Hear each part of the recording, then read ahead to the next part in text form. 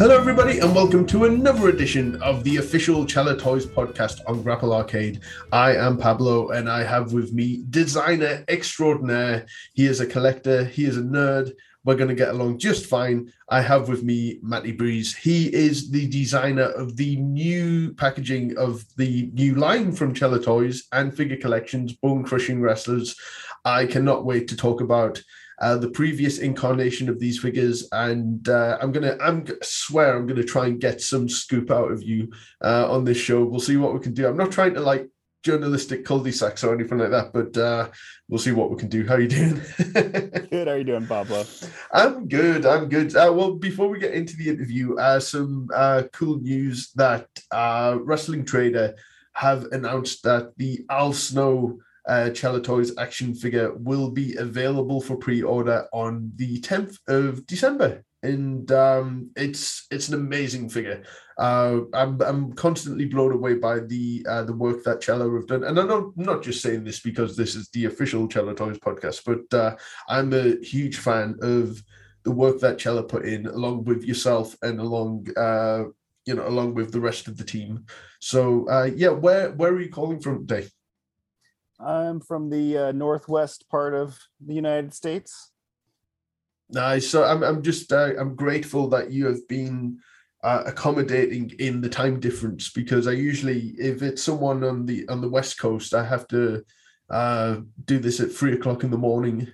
Right. And yeah. I'm usually less coherent than I am now, which is saying something. So Right.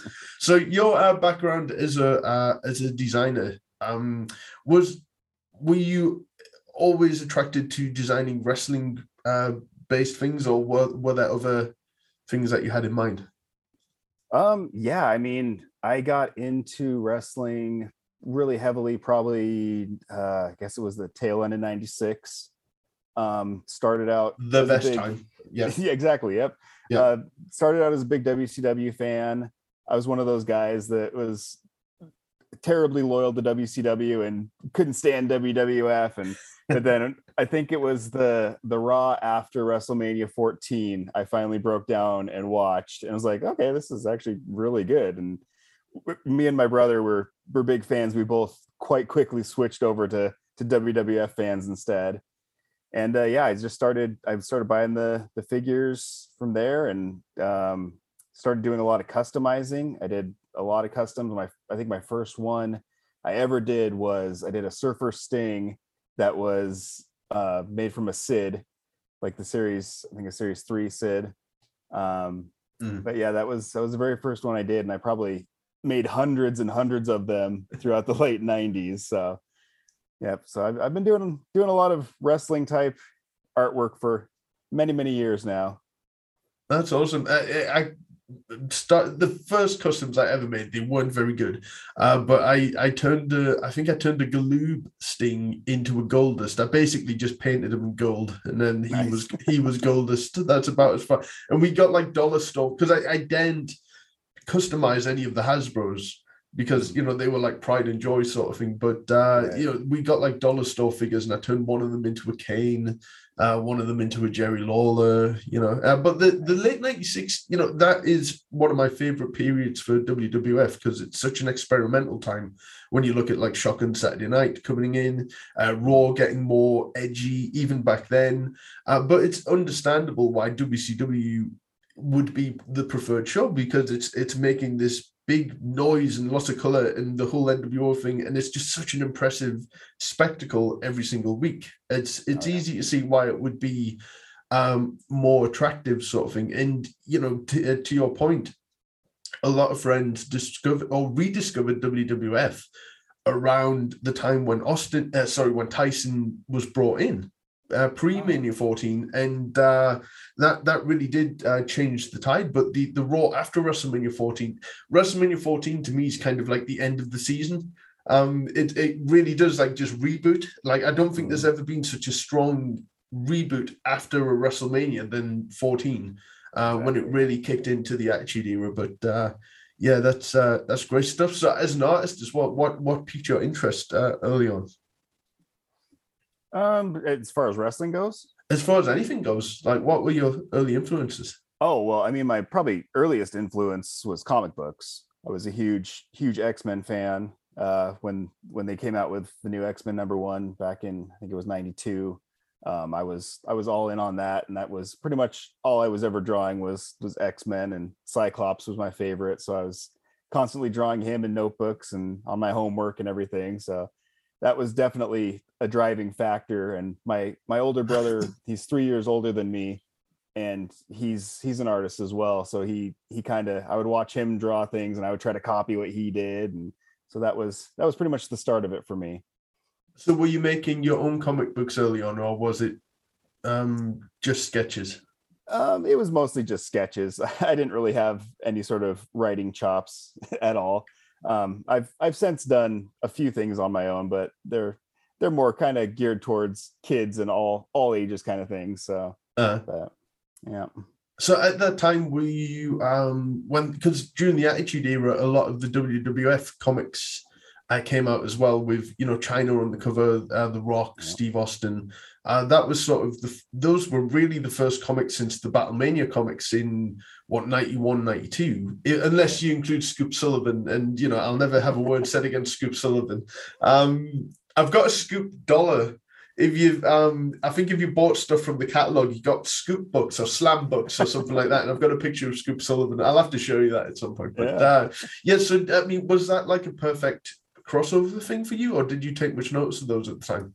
Oh yeah, I had, when I think it was the Undertaker the first one that they really launched with. He must have been. I get them confused. Yeah, and I think because my best friend in high school was a huge Undertaker fan, and he collected everything Undertaker. So he and I would go to the comic book shop together, and I think they probably had 3 or 4 variant covers, and we bought them all. And then shortly after that, I think the Mankind one came out, and my brother was a big Mankind fan, so we started collecting those ones. So yeah, those were the 2 big ones I remember having, were the Undertaker and Mankind. Nice. So did you pursue art in education, or was it just completely self-taught? Yeah, I did. I went to college for graphic design. I've worked in the graphic design field in different forms for almost 20 years now. And I've always, I mean, it's mostly like, I work at a sign shop now, so I don't have a whole lot of creative outlets for that, because it's mostly just making signs for businesses and stuff. But I've always on the side done a lot of freelance stuff that caters to my interests in comics and wrestling and stuff like that. So with graphic design, I'm guessing, because I'm a musician and I have to work with a lot of software, is it constantly learning? Because obviously you have the skills to be able to design, but sometimes you have to learn new technologies and stuff like that. So what are the biggest leaps that you've had to take in terms of changes in technology since that time? Yeah, I mean, the one thing that I really wish it was a little after my time, but the advancements they've made in like the 3D modeling and rendering. Yeah. I've tried my hand, dabbled with it a little bit. I would love to get a lot better at it. And I always see when people do tutorials and stuff with it, it amazes me what they can do. And that's one thing that I would love to be more proficient in. But yeah, that's the biggest leap as far as things I'm interested in so far. Would it be for your own personal gain, so you can make your own Giant Gonzalez action figure, or I mean, I actually co-created a mascot for the local comic convention in the area, and it's a little superhero cat, and I've done a couple different toys that I've designed based on him, and one of them I modeled myself, and it was okay. And then the other one, I jumped on Fiverr and was like, hey, anybody want to do this for me? And they did it a lot better. So, but yeah, it's definitely something that I've always had in the back of my head. And one of these days I probably should learn a little bit more about it. Yes. And when you do, I'm getting you to make a Glamour Girl set for me. That's yes. Exactly. Why no companies made a Judy Martin or Leilani Kai tag team set is a crime. Hint, hint, Charles.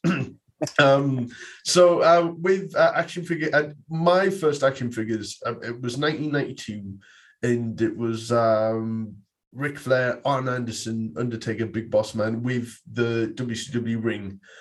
which was the hardest thing in the world. It was so easy to break your figures on that. Whereas the WWF ring, that was easy to break. So, you barely broke any of your figures, but you went through about 10 rings a year, I think. But you could go to a flea market back then and buy a new ring for $2, so you didn't have to worry about it back then.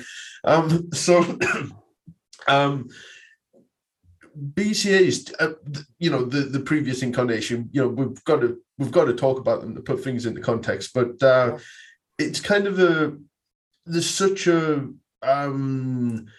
renaissance and a resurgence with the previous to the BCA lines that are being made by Cella Toys, the Al Snows, etc. Mm-hmm. But I'm guessing do you not have quite the connection to them that you do with the Bone Crunchers, just because they were like your first figures? Yeah, I mean, that's kind of the thing, is like, I remember my grandpa was a big garage sale guy, so he had bought at a garage sale when I was really little a bunch of LJNs and a bunch of Hasbros, and they just stayed at their house. And I know this is going to be sacrilegious to say, but the toy room was also where the dartboard was, and my brother and my cousins and I used to throw darts at the LJNs. Yeah, which it breaks my heart to admit now that we did that. But so those were always just kind of a thing that, whenever you go over to Grandpa and Grandma's house, they've got the old wrestling toys. But I for sure was a much bigger collector of the BCAs and had hundreds and hundreds of them at the time. Well, I stand by an amazing thing about those figures in particular is I think people forget how short of a time period they span. But those 4 years, more things happened in those 4 years than probably any other 4 years in history. So there's the range that they cover, and there's so many names who were never made again and probably will never get a figure.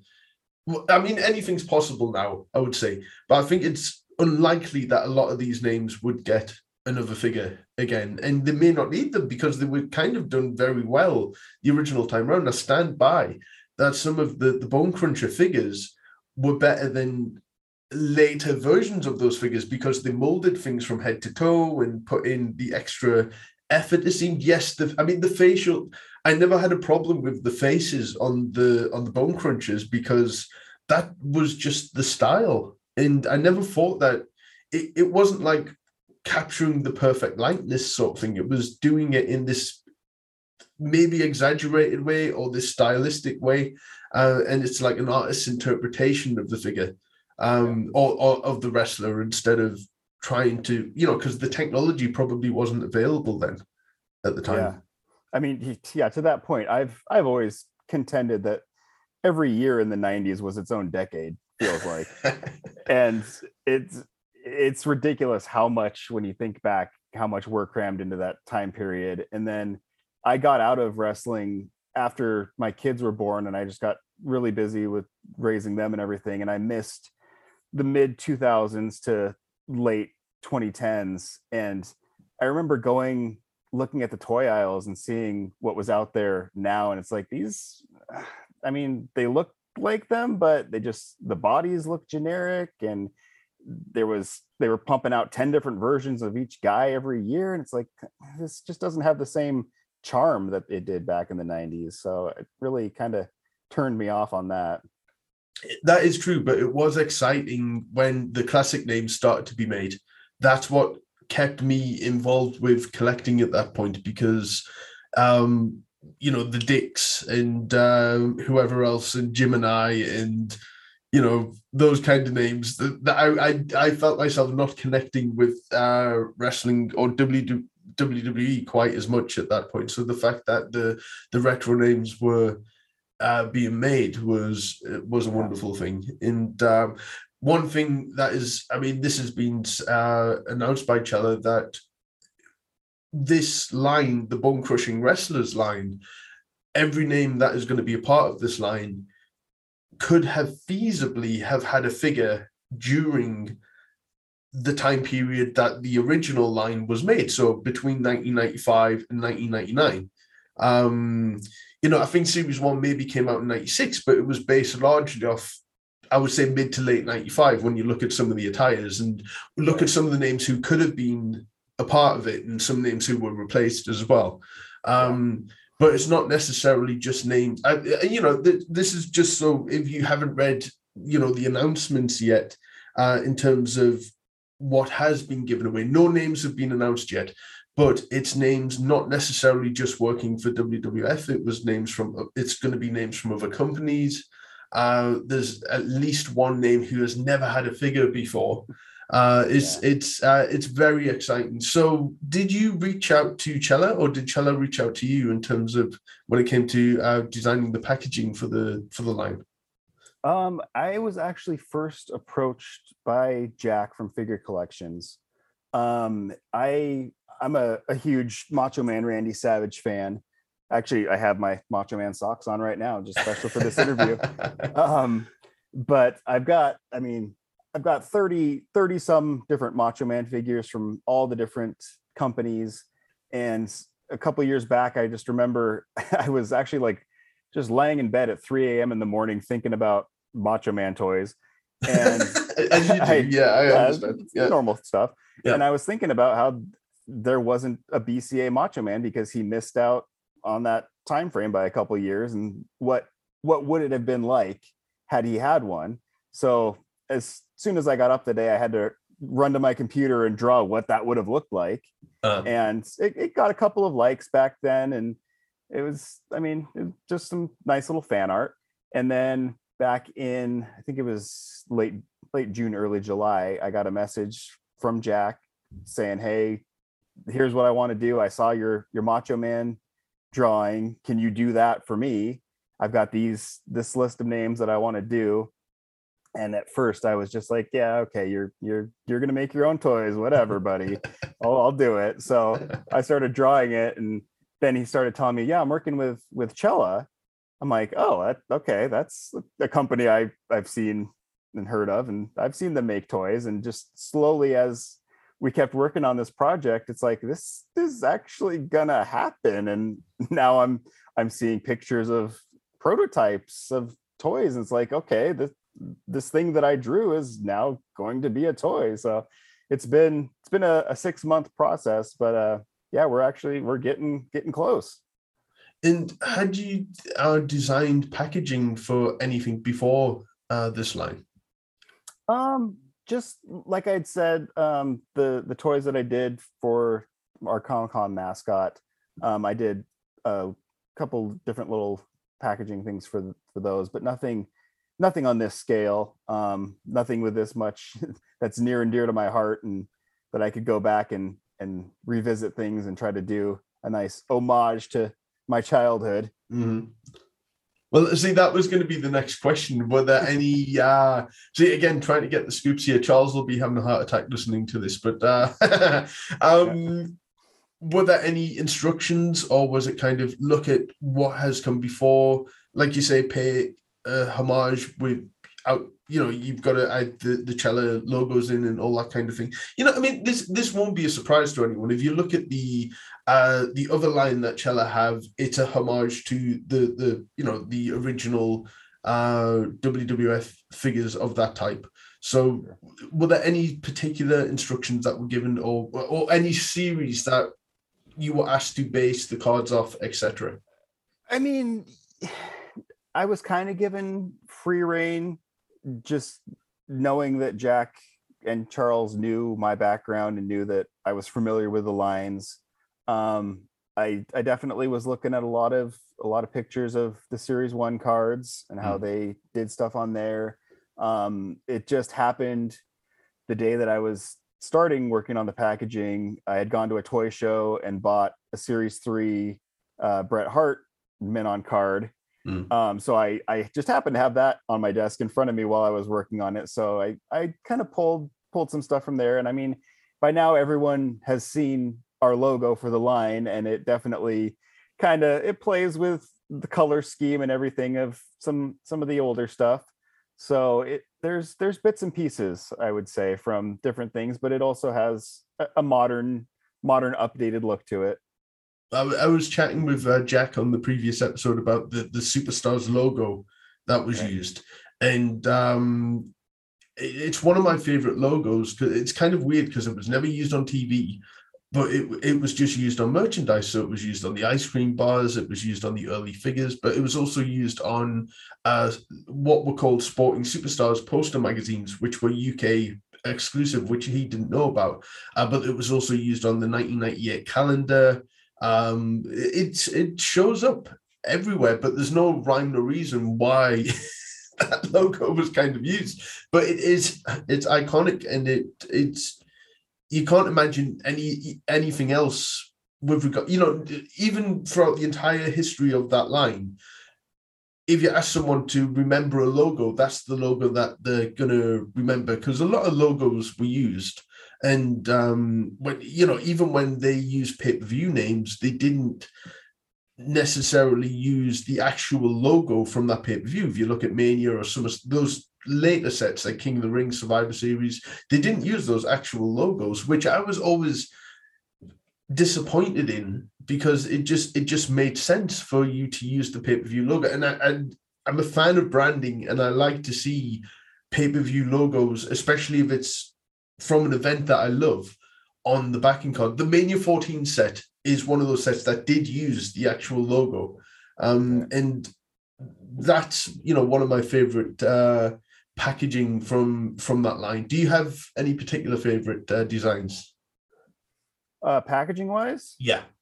Well, now that you mentioned the WrestleMania 14, now I'm picturing is that singlet that they superimposed over Triple H's nipples.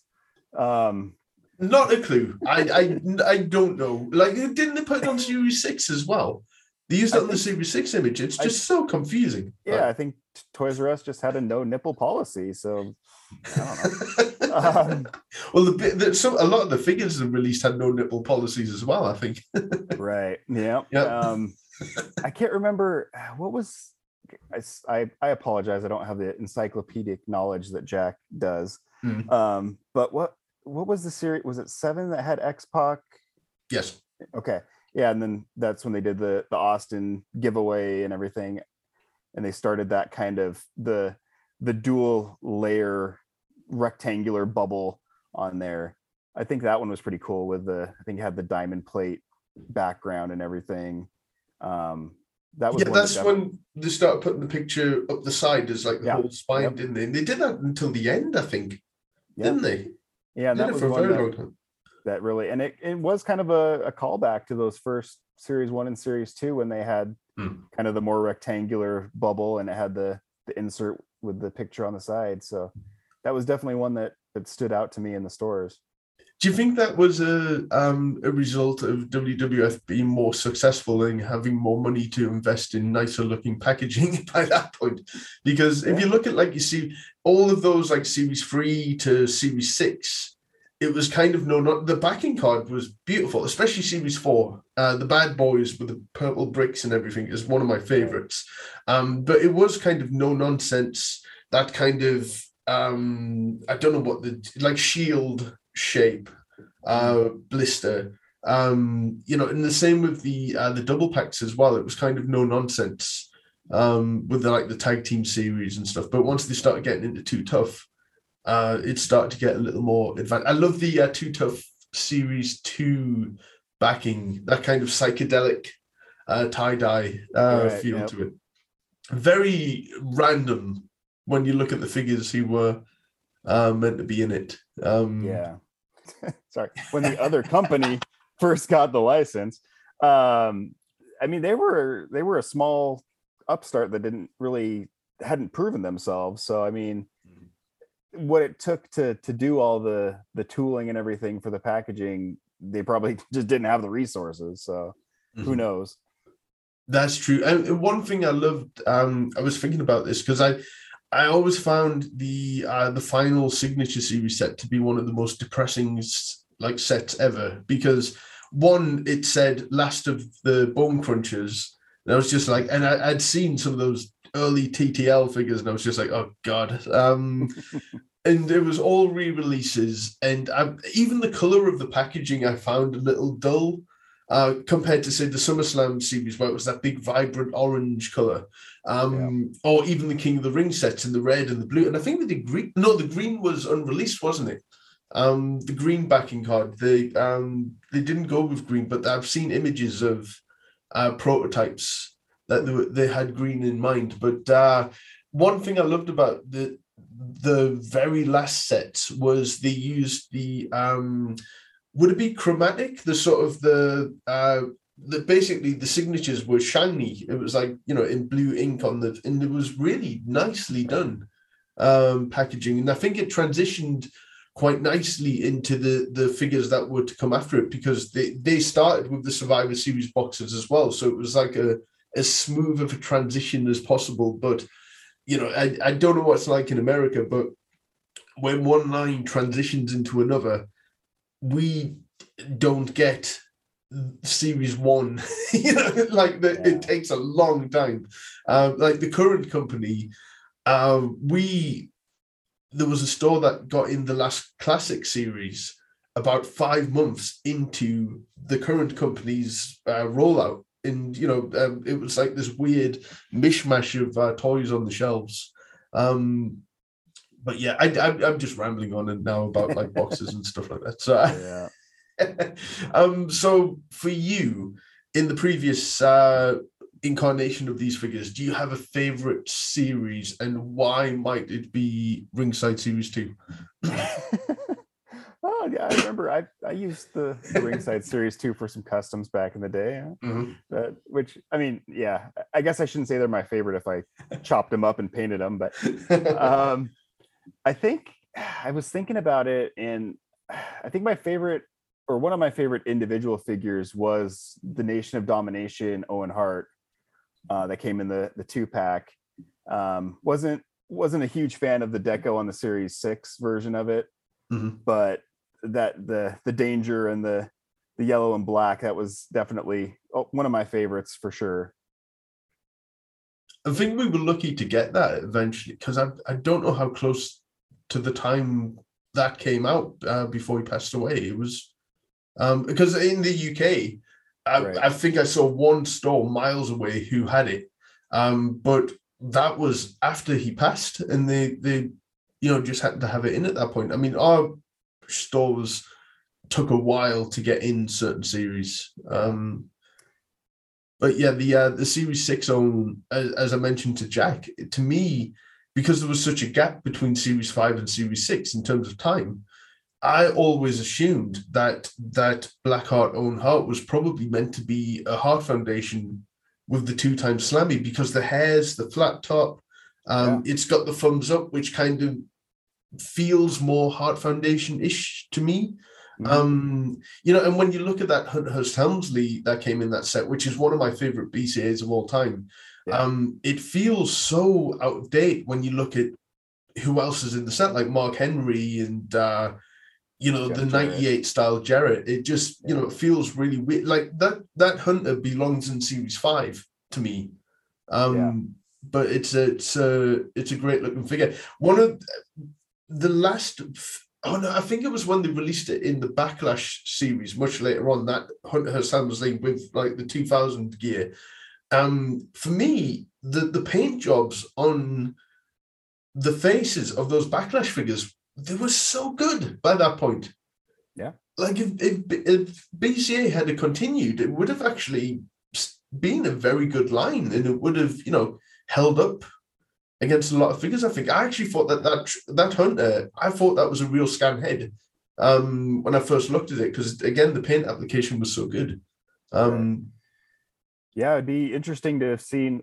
Well, I guess they kind of did later on, but what would have been had the real scan technology come along during the BCA era? But because I know a lot of those sculpts were a little out there. Like probably, if we're gonna say Owen was my favorite figure, I'd have to go with the what was it, with the DTA Series 2, I believe, the rat face Austin.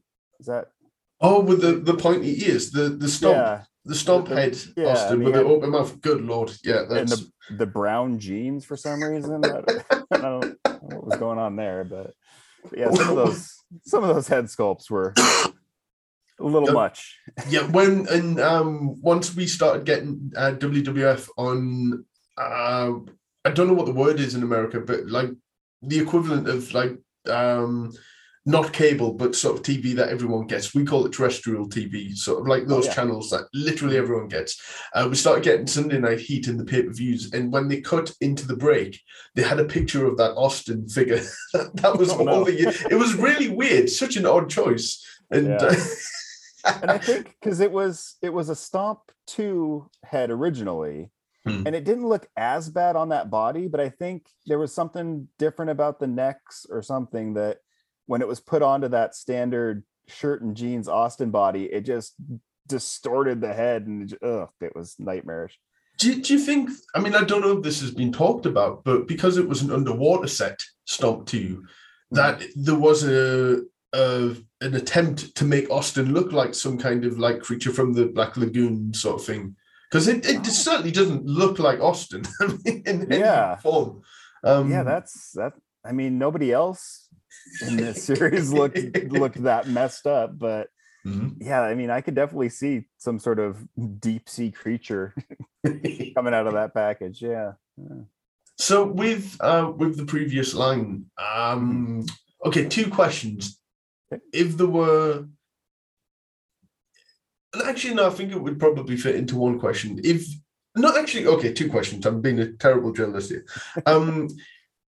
After Signature Series, the last one, what would have been your next set, considering who was around at the time?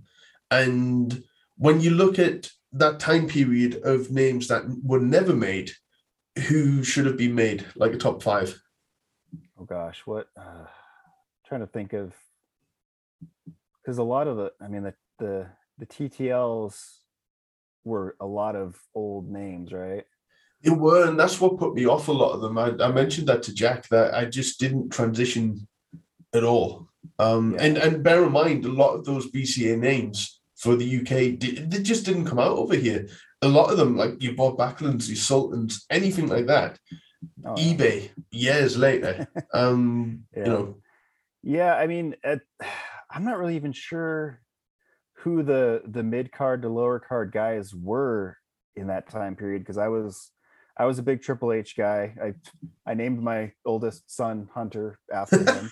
I thought you were going to say you named him Triple H. Yeah, come here, Triple H. But no, I mean, he and The Rock were my guys around that time period. Yeah. So, I mean, I didn't really have any issue with who they were putting out, but I can't even. Yes, Angle and Jericho would have been big ones. Yeah, they were. I mean, they were on their way up at that time for sure. Shawn Stasiak. They should have done a meat figure. Stand by it. I mean, TTL were going to do a meat figure. Oh, Shawn Stasiak figure at least, and that never got released. I have a feeling though that a lot of those names that did get scrapped, like the face era Stephanie McMahon, I really think that they would have wound up as BCAs, maybe a Jeans era British Bulldog, those kind of names. But like going back, I always said that Smoking Guns, I thought that was a crime that they never received tag team figures. And but I think, part of me wishes that like names like the Goon and Salvatore Sincere and TL Hop, they belonged in the line as much as anyone else. And you need your jobbers to, for Austin to beat and Bret Hart and everything. I mean, now maybe we can right some of these wrongs. I don't know. We'll see who wants to buy some of these figures, but this is an audio podcast, but you can see me going, ooh, wow. May we get that Rick Bogner as the fake Razor Ramon figure finally. I'd be excited. That would be something. So with the current line, there are 2 series that have been confirmed. Is that correct? I believe so. I think that's what Jack has said. I've done the artwork for the complete series 1.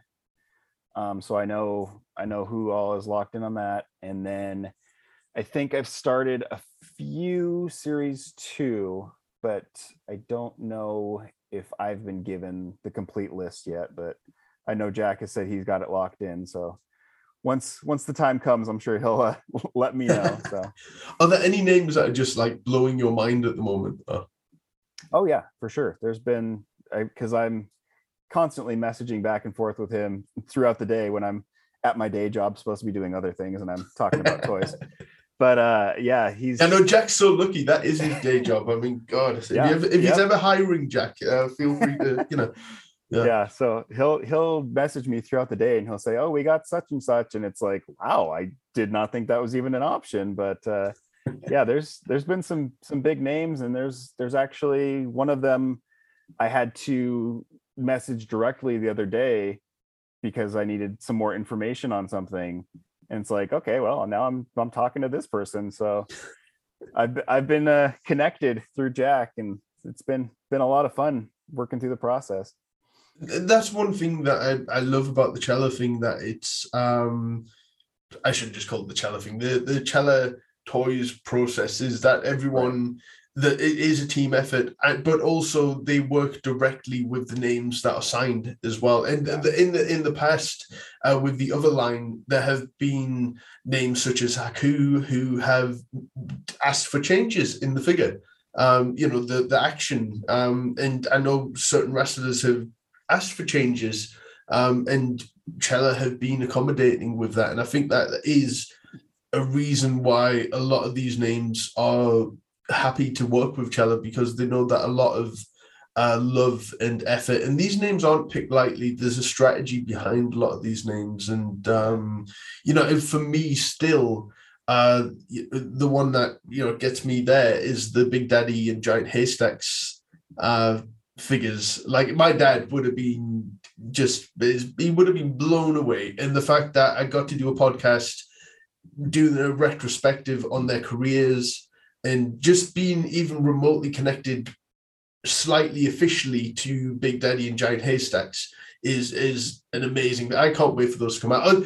Are there any of the other line of figures? Are there any that you're particularly looking forward to coming out, or are there any that you currently own already? Yeah, I mean, there's a few that we had discussed earlier on that was like, wouldn't it be great if we could get this person? And now we do, and it's like, okay, well, that's probably the one that I'm most excited for. But yeah, it's been Jack has said many times that working with Cella, he just can't believe the kind of names they've been able to help connect us to. And it's been a great partnership just to be able to work with them, and not only see all the great work they've done, but the line continuing to grow and who they're able to add. Yeah, I don't think it's not giving anything away, but even I've been asked to try and connect some names, and I think I've been reasonably successful at it. And the line was 3 figures for life if I was able to get some of those names. So I'm going to constantly remind Charles that he did say 3 figures for life. I've got a lot of room on these walls that need filled with Cella Toys action figures, don't you see? I do it for the love. And the fact that I get interview, I mean, God, some of these names that are getting announced for that will be announced for the Bone Crushing Wrestlers line, the idea that I could get to interview some of these names is just beyond mind blowing. I need to up my standards as a journalist and interviewer, I think.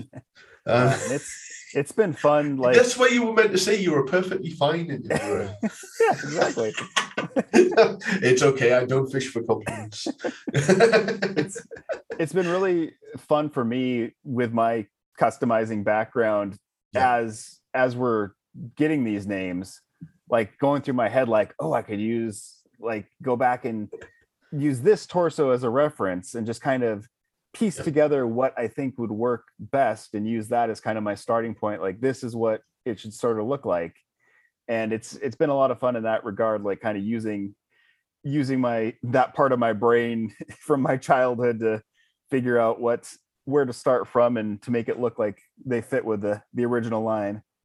That's amazing. So with your customizing, do you have any favorite pieces? Because I've been looking at your work, and it's phenomenal, and some really outside the box ideas. Especially with your Funko Pop Randy Savages. I mean, one that you made look like the old Hasbro figure is wonderful. And the WrestleMania 7 one as well. Do you have any particular favorites that you've worked on? I mean, those ones recently have been a lot of fun. I know, gosh, I wish that digital camera technology was a little bit better back in the late 90s, because I have no photographs of anything that I made back then.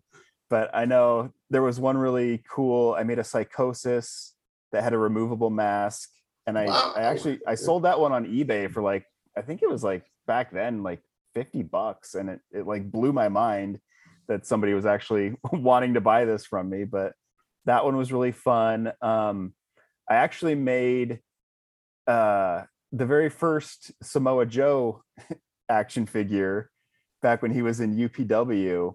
And he was on a radio show called Wrestling 101 that I used to call into all the time, and kind of built a rapport with him and the other co-hosts.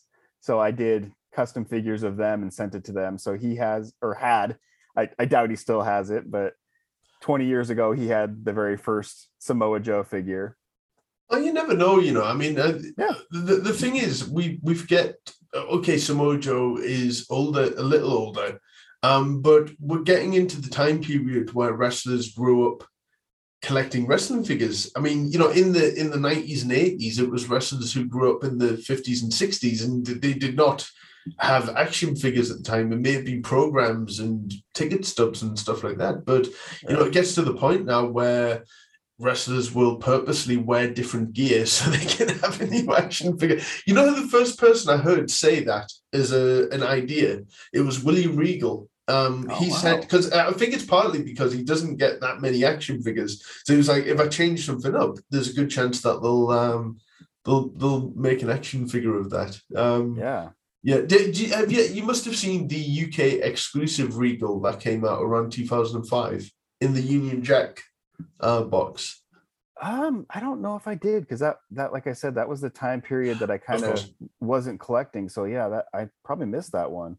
Well, it was a wrestling company who owned a toy shop in the UK, and they put it out there. We have signed the rights to an exclusive William Regal action figure, and the fools, they let the fans choose which attire you could have. And one of them was the real man's man Regal. And I was like, yes, this Regal nice. With the helmet, with an orange for him to squeeze, it has to be made. And the three options were that one, something else, maybe Commissioner Regal or something like that, and just current Regal. And do you remember when he teamed up with Lance Storm, he had like the blue and red gear, but before that, or maybe slightly after that, he had a singlet attached to that, and he had the Born Naughty shirt with the brass knucks, and he's even got a black eye, which is fun. But that's what they voted for, and I was just heavily disappointed that they didn't go for the real man's man Regal. That is one thing I love about figures now, is that it seems like there are no options off the table in terms of who can be made, what gimmicks can be made, etc. And I'm very excited about that.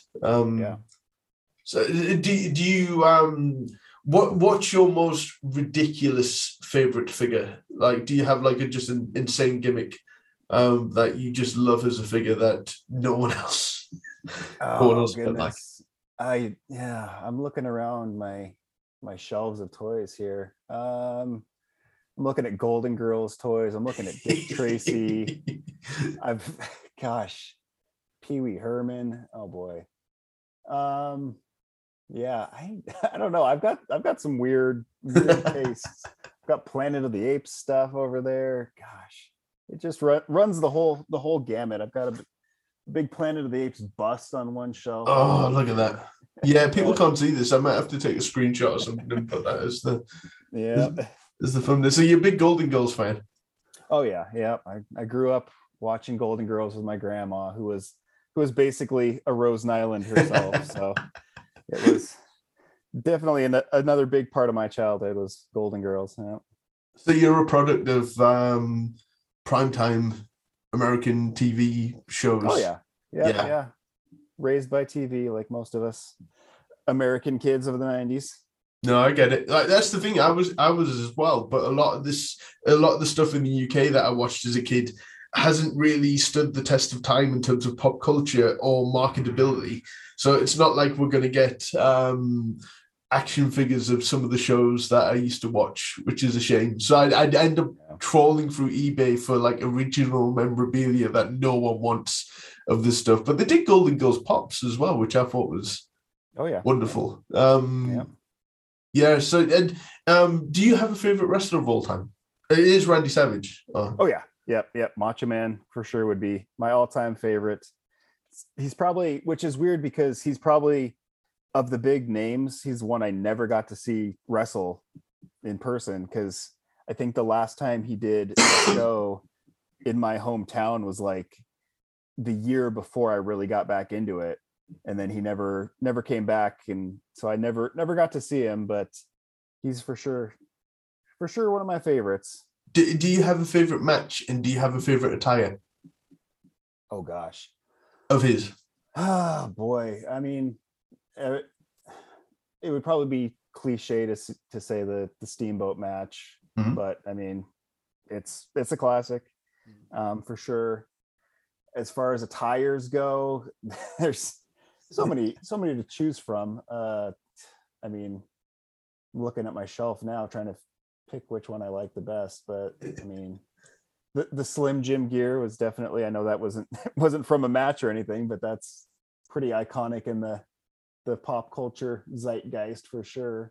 But yeah, I mean, any of his looks are so iconic. It's hard to pick just one. I always kind of find it interesting, and I mark out of this, when a wrestler from WWF, like Randy Savage, it wasn't just him, it was other people as well. They would go to WCW, and once in a blue moon, they would wear something that they previously wore in WWF. And there's one Nitro where Savage comes out and he's wearing his it's his WrestleMania 6 tights. Oh wow! But it's his WrestleMania 9 top, which I found like insane. I mean, there's a Nitro, I just watched it recently, where Sherry is managing Harlem Heat, and she comes out in her WrestleMania 6 wrestling gear. It's so weird to see it, because you're used to her wearing the dresses and stuff like that. I love it when that stuff just shows back up randomly. I mean, Randy, he auctioned off all of his stuff around 2004, and I got one thing, but it was years later, and this was before everything just blew up in terms of value and stuff. And I wish I didn't sell it, but it was a boot cover. But around 93, when he wore so there were like flaps that were cut into like 4 or 5 pieces, and it was largely because he was just commentating at that point. But he moved to wearing a lot of glitter on his attires instead of sequins. And this one it's plain black, but it's got prismatic glitter stars, and it has the Unbelievable logo from 93, 94 with the exclamation mark at the end of it. I did have that, and I wish I didn't sell it now. But yeah, I've only got one ring worn thing. It's one of Bobby Heenan's Monday Night Raw jackets. Very cool. But again, it was before everything, went insane. I mean, do you have like a ring worn piece, or do you have like a prized wrestling thing in your collection? Oh gosh, I don't have any ring worn items. I mean, I hate to admit it, but when my oldest son was born, I sold my entire collection, which I'm kicking myself now for, because now he collects wrestling stuff too. It's like, oh, he would have loved this, but gosh, I don't even know what my one favorite thing is. I don't think I really even have one particular thing. It's just a lot of little stuff. You have an amazing cross section of stuff, though. Yeah. That's one thing. My problem. So you Americans don't know how lucky you have it with garage sales and your thrift stores. Like when I was in America, my mind was blown at just the stuff that people happily give away or sell that they don't place much value on. And I think there's always the opportunity to grab some real bargains. Um, oh, that's my cat as well. So yeah, he might go on camera at some point. But yeah, yeah. So are you a fan of the thrift store and garage sale? Can't pass one Yeah, up. Yeah. yeah.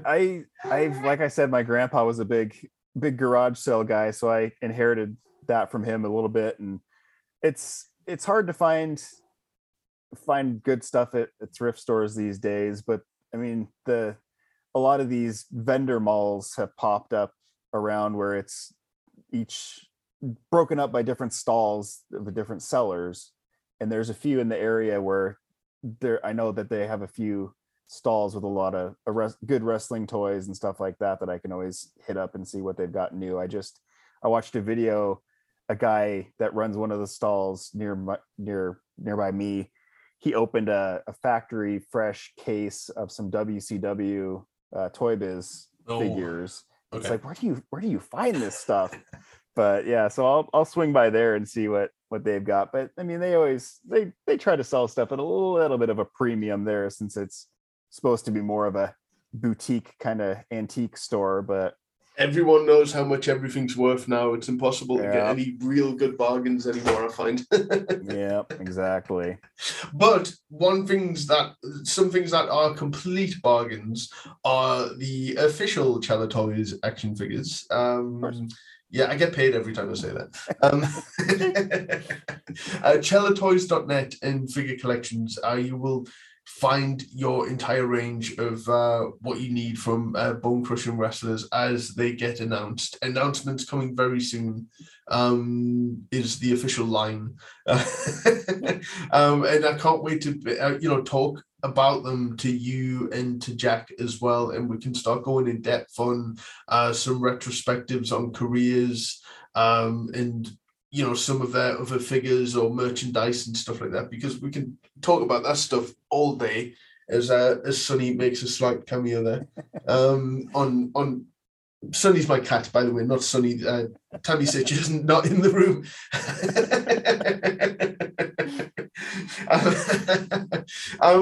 So okay, do you have a favorite exclusive Bone Cruncher wrestler? I love the Executioner figure, and I love the blonde Paul Bearer. Those are two of my favorites.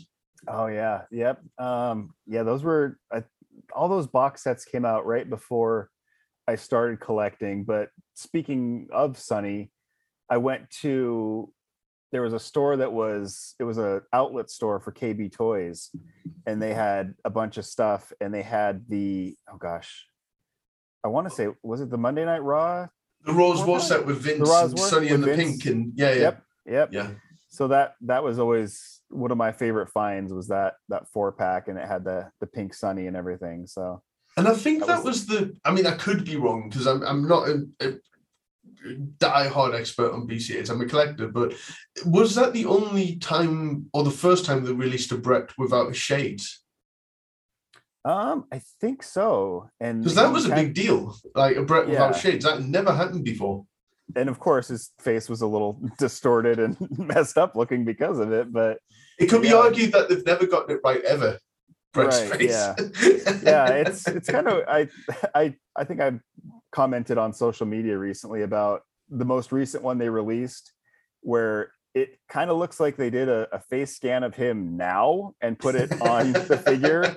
It's like, that's definitely not the right age of this man, but so who knows? The Rose War box set's very cool, and I like again that they used the logo and they theme it quite well. Because a disappointment for me was that they never used like the black and yellow police tape for the Shotgun Saturday Night figures. They used the badge, the police badge, but they could have went a bit further with that, I think. But those box sets are things of beauty. I love the Champions box set that they did, the Nation of Domination box set, Buried Alive. And then the second championship box set with the Outlaws, and The Rock and Austin, and I'm always captivated by. I mean, obviously, I like the art side of things, but trying to figure out, like, you look at those, like the Outlaws from that set compared to the original Outlaws they released, and the original ones almost have these puffy cartoon looking faces, and then all those ones have these really like narrowly sculpted, just the features of them are really narrow, and you can tell the same guy did all four of those, but definitely not the same guy that did the originals. So. That's the one with that terrible rock head, isn't it?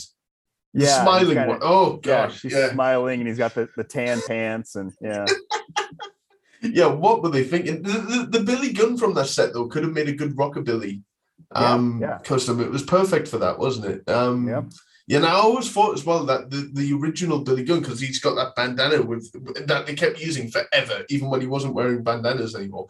Thankfully, they ended up updating that head. But my thinking was, when they brought that out in the Too Tough set, Billy Gunn was probably originally meant to have the long tights, and they just made a last-minute change. It feels like that was probably the case, and it's such an easy change where you don't have to replace any parts or anything like that. But knowing the track record of that company, that definitely could have been something they had to change on the fly and just go with it. So before we wrap up, do you have any of those lines where they replaced the parts and it was just like a ridiculous part change? Like, I've seen Goldust's hand or arm on like a Razor Ramon figure, but like, just, you know what I mean? Like, and things like that with the glove. Yeah. I mean, I don't know because by the time, I don't think I started collecting them until probably series 4 or so. Mm-hmm. And I think by that period, they had pretty much got it figured out where they were using the right pieces for the right figures. I know it wasn't accidental, but the one that always sticks out, going back to that Owen figure, is when they just blatantly reused his head for Jeff Jarrett, and that always rubbed me the wrong way for many reasons. But but that was, I think that's the only one that I ever remember as glaring. And then, I mean, they used the Patriot head for the Blue Blazer. Oh figure. And I never knew that until probably like a year ago, because there was, in the town I grew up in, there was one Walmart that was probably a half-hour drive away. And of course, I was, I think, 15 when it came out. So I had no chance of getting over to that Walmart. And like the one time I could convince my parents to drive all the way out there, they, of course, didn't have it. So I never owned it. And then it's always been kind of one in the back of my head, that the one that got away. And I finally looked at some close-up pictures of it a few years ago. It's like, that's a Patriot head. That's really cheaply done. What the heck?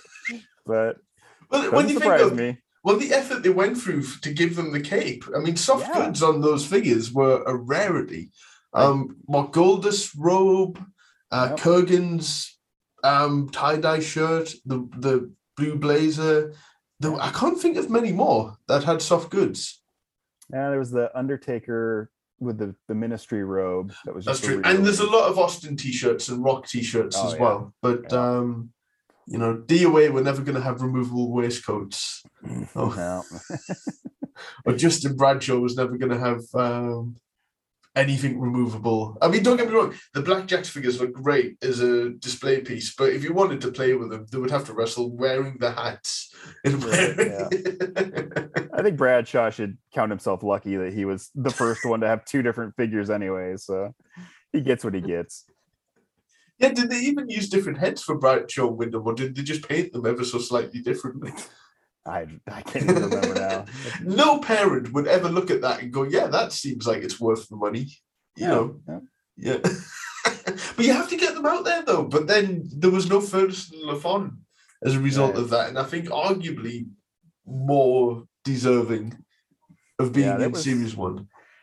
I mean, the tag division, when those first came out, was kind of in a weird place to begin with. So, I mean, they didn't have a whole lot to draw on, but who knows?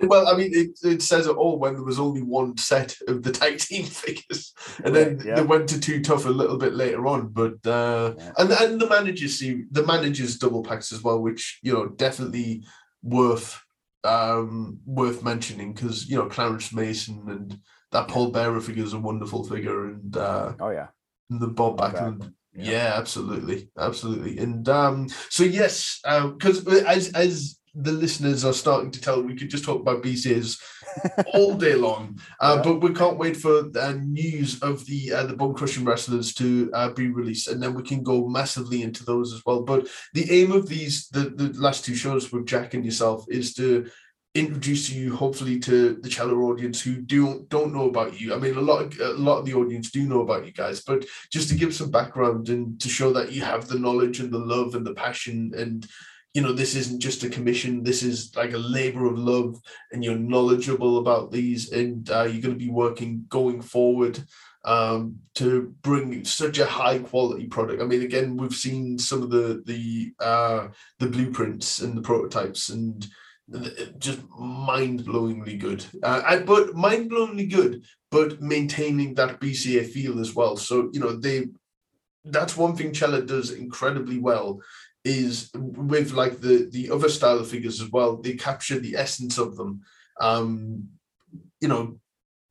as good as anyone I think I've ever seen, in my opinion. So I've been blown away by what I've seen so far, and I mean, I designed the things, and I'm still surprised when I see it. So it'll be exciting.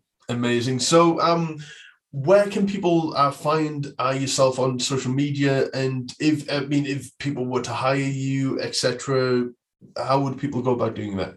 Well, I mean, I think probably the best way, since I am an artist, would be to look me up on Instagram, which I'm just at Matty Breeze 1984.